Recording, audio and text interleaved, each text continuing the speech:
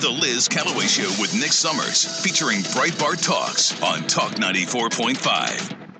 That's right. Joining us right now is Dr. Thomas Williams. He is the Rome Bureau Chief for Breitbart, and we were just talking about Pope Francis addressing the former President Bill Clinton at an event recently. That whole thing is weird. It is weird, but it's not surprising because Pope Francis is that kind of guy. Joining us right now is Dr. Tom Williams. Good morning. Good morning to you on this bright, sunny morning. Even in Rome, it's sunny. A little bit later in the day, but it's bright sunshine. Oh, right. Very good. So tell us, I mean, Rome has, I haven't been there since, I think, just before the Jubilee. How long have you been in Rome? Long time. Got here in 91. So okay. So I was there in 98. When the Vatican was covered in scaffolding, getting ready for the big Jubilee, when they opened the 4 basilicas. And it was spectacular, but I was really surprised about a lot of the graffiti and garbage that was around certain areas like the Colosseum and all these things. Has they cleaned up the streets much in Italy? That's kind of a back and forth. It really depends on who is in office as mayor. It's a very funny thing that sometimes Rome is quite clean. I mean, it's always a little shocking, I think, because there is graffiti pretty much all the time. I mean, that's an old, ancient Roman tradition. The word graffiti itself is Italian. I mean, really? it kind of originated here. Interesting. So that doesn't go away. But the garbage does go away from time to time. We have better periods and we have worse periods, and anyway, it's just something you kind of get used to. You always hope they're going to finally get it right and stick with it, but they don't. Yeah. Well, it always hurts my heart when I saw the graffiti on these, ancient buildings. I'm like, what? I mean, it's unbelievable. In an overpass in New York City, not so much, But thank you for joining us. I was playing a clip of Pope Francis talking about climate change and about children. He kind of lumped those two things together. And I know that the Democrats, like Bill Clinton, like to focus on the fact that less children mean less pollution.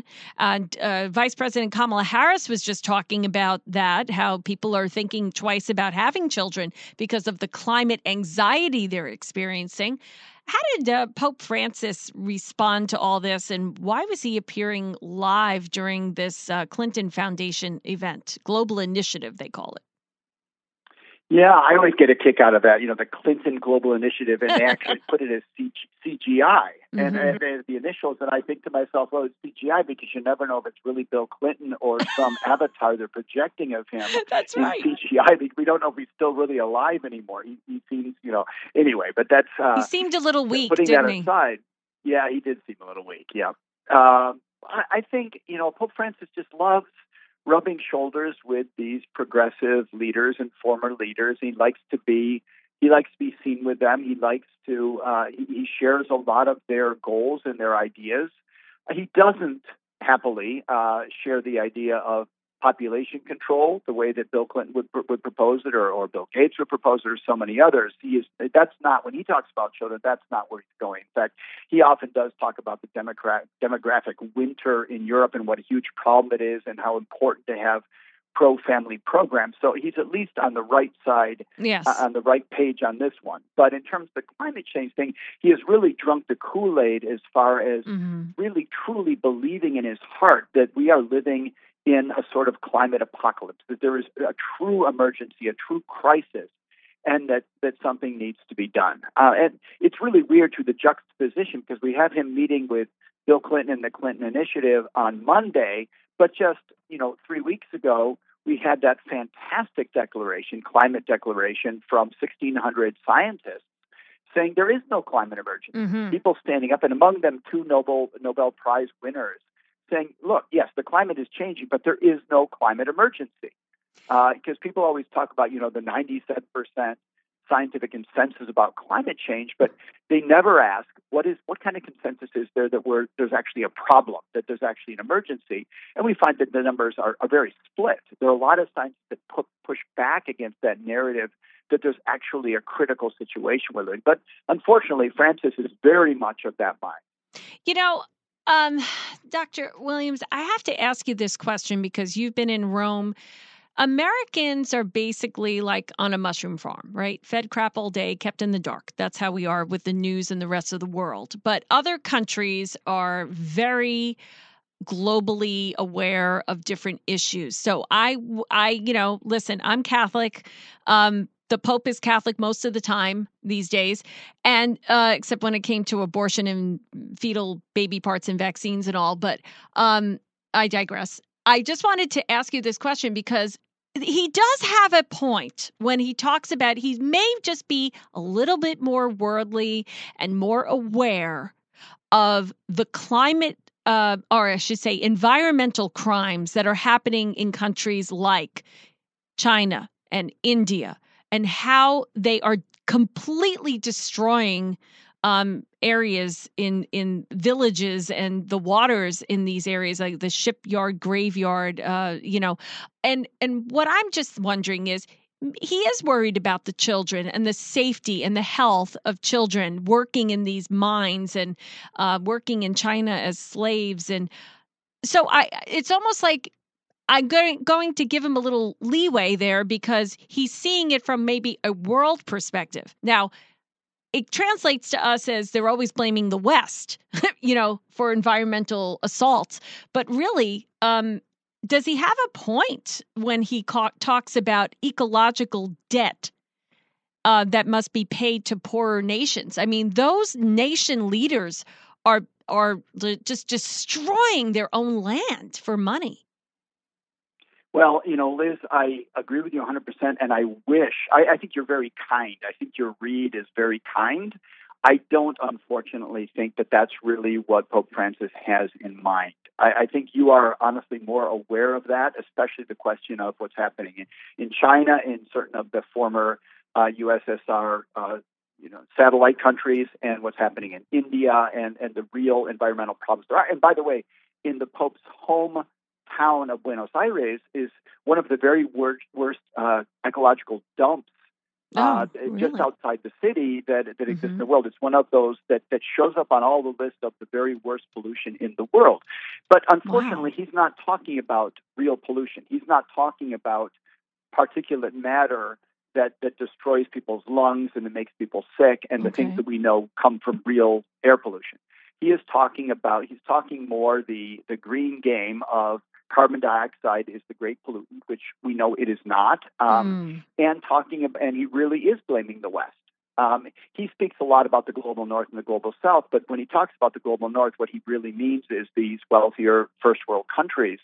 And he doesn't look at realities like things that you're aware of. The United States it's one of the nations with the cleanest air in the entire world. We actually have whipped real pollution to such an extent that there is not. I mean, you've got little pockets in California, but there are still, issues with smog and things. But basically speaking, we have done a really good job. We've cleaned up our air. We've cleaned up our rivers. And the problem is now the only way to really get to the West and to get to the U.S. is you have to invent a boogeyman that you can't see that isn't polluting, and it's carbon dioxide and fossil fuel and fossil fuels that are making that. And the other thing is, the Pope talks about climate change being especially hard on the poor, but what he never recognizes is that fossil fuels are the number one antidote to poverty. They are what has lifted countries out of poverty and made prosperity possible. When you have readily available, affordable energy, and in this current time and place, that translates into only fossil fuels. When you have that, then you can actually have countries that are reaching a state of affluence and prosperity that we have in the West. And to cut that off and say we can't do any more investigating, we can't do any more digging, we can't do it, it's immoral to continue looking for fossil fuels. You're basically saying all you countries that have never reached a level of prosperity, you're doomed. There's nothing we can do. except maybe throw money at you, make you more dependent on us in the form of aid. But in terms of your own development, of standing on your own 2 feet and being able to actually grow and develop, we're going to cut that out. And I think it's very irresponsible. I just think, I don't think he's intentionally doing it. I think he doesn't investigate these issues, deeply enough. And I think he also has a number of advisors that I was just going to say that. Party line. I was wondering if there are people around him that are just, I don't want to assume that the Pope is very impressionable and not too bright, but it seems like maybe he has people telling him a lot of stuff that he's not questioning. I think he doesn't question it. Like Alex Soros. He was just there with him. He was just there. He was just there in tow with Bill Clinton last month, and then Bill Clinton again now. He talks to all these kind of lefty leaders, and those are the progressive worldview, and he rubs shoulders all the time with Antonio Guterres, the Secretary General of the United Nations. They're best buddies, and they reaffirm each other's view on these issues and these problems. And so he gets a lot of reinforcement from the left that he's such a courageous leader to speak out on these things. But first of all, he's neglecting the real mission of, the successor of St. Peter from our Catholic perspective, of really talking about salvation and the gospel and things that are really in his job description. And instead, he's kind of traded them in for these, issues du jour, and really just singing the lefty line on these. And it's very, very unfortunate. And again, I wouldn't be quick to attribute malice to him, because that's not my job to do. But I certainly think he's extraordinarily misguided and mistaken on these. And unfortunately, he leads a lot of people to either be frustrated or worse. People leave the church, people question, people say, what's the deal here? Why are you talking about things that have nothing to do with the gospel of Jesus Christ and everything to do with simply a lefty political agenda?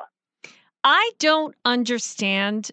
I'm just wondering, how do people who are in Italy, who are Catholic, who are so intertwined with the fact that the Vatican is there, okay? I know it's its own country or whatever, but I just have to say, how do people feel when they see the Pope standing next to people who are so supportive of abortion?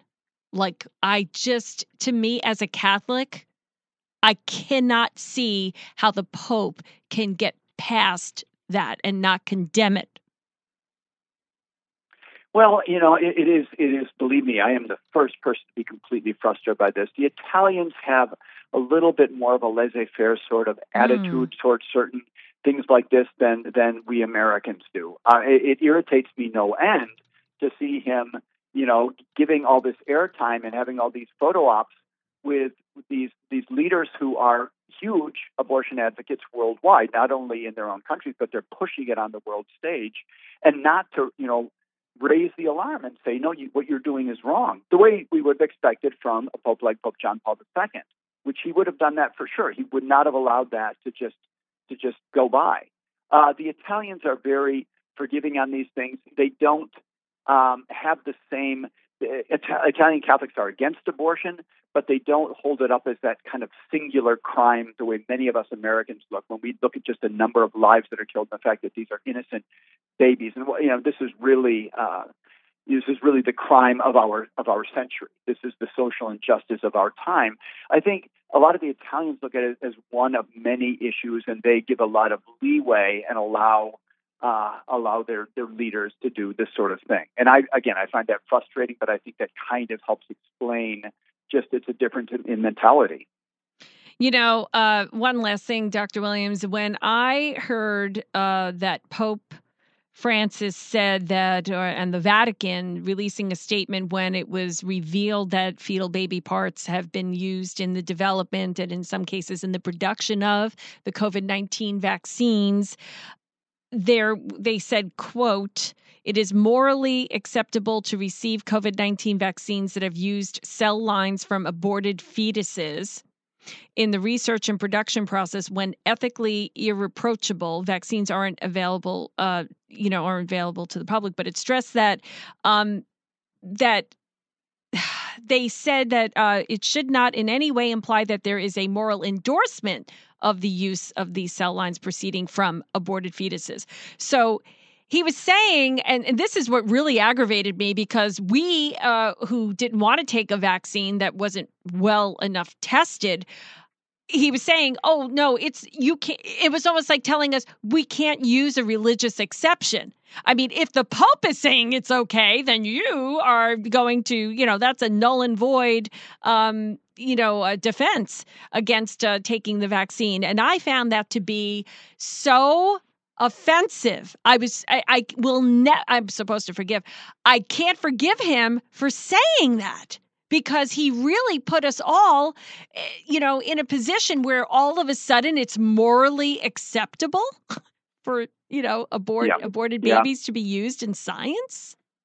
No, that was again just horrific. And I think that the American bishops, the U.S. bishops, were much better on that question. They said there is a question of religious exemption. Right. No one should be forced to do this against their conscience. They came up. A number of bishops spoke up individually. They also spoke collectively. There was really a great response. And unfortunately, we did not get that out of Rome. And when it was really needed to say people, have real grounds for objecting to this, and they should not be forced into taking something that they find to be morally evil. And that should be always reaffirmed. I mean, that's a basic principle of Catholic moral teaching, that you can't make people do something that they know to be wrong. That is, it's evil to make people do evil, right? And you have to respect that. And again, I think that the response, thankfully, of the U.S. bishops was far better. We do have some good leadership in the church, and there's reason to hope for the future. Not every pope is the same. Not every pope is the guy we'd like to see sitting in that chair. And we've had a number of bad ones in history, and it allows us to have a little bit of patience and, to be long-suffering. I thought he was going to retire last year, but I don't know. He kept promising a short pontificate. Yep. He hasn't proved it on that promise at all.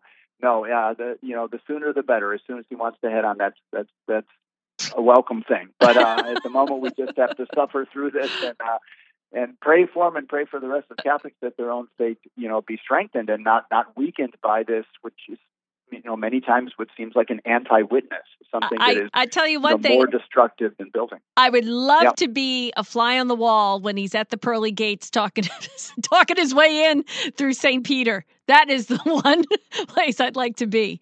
Man, that's got to be some conversation. Oh yeah, I couldn't agree more. It'll be pulling out the file and saying, "You said what?" I know exactly. Well, thank you so much, Dr. Williams from Breitbart. It's actually great following you on Breitbart.com, Dr. Tom Williams. Thank you so much. We'll talk to you next time. Thank you, Liz. It's a pleasure. Thanks for listening to the Liz Callaway Show with Nick Summers.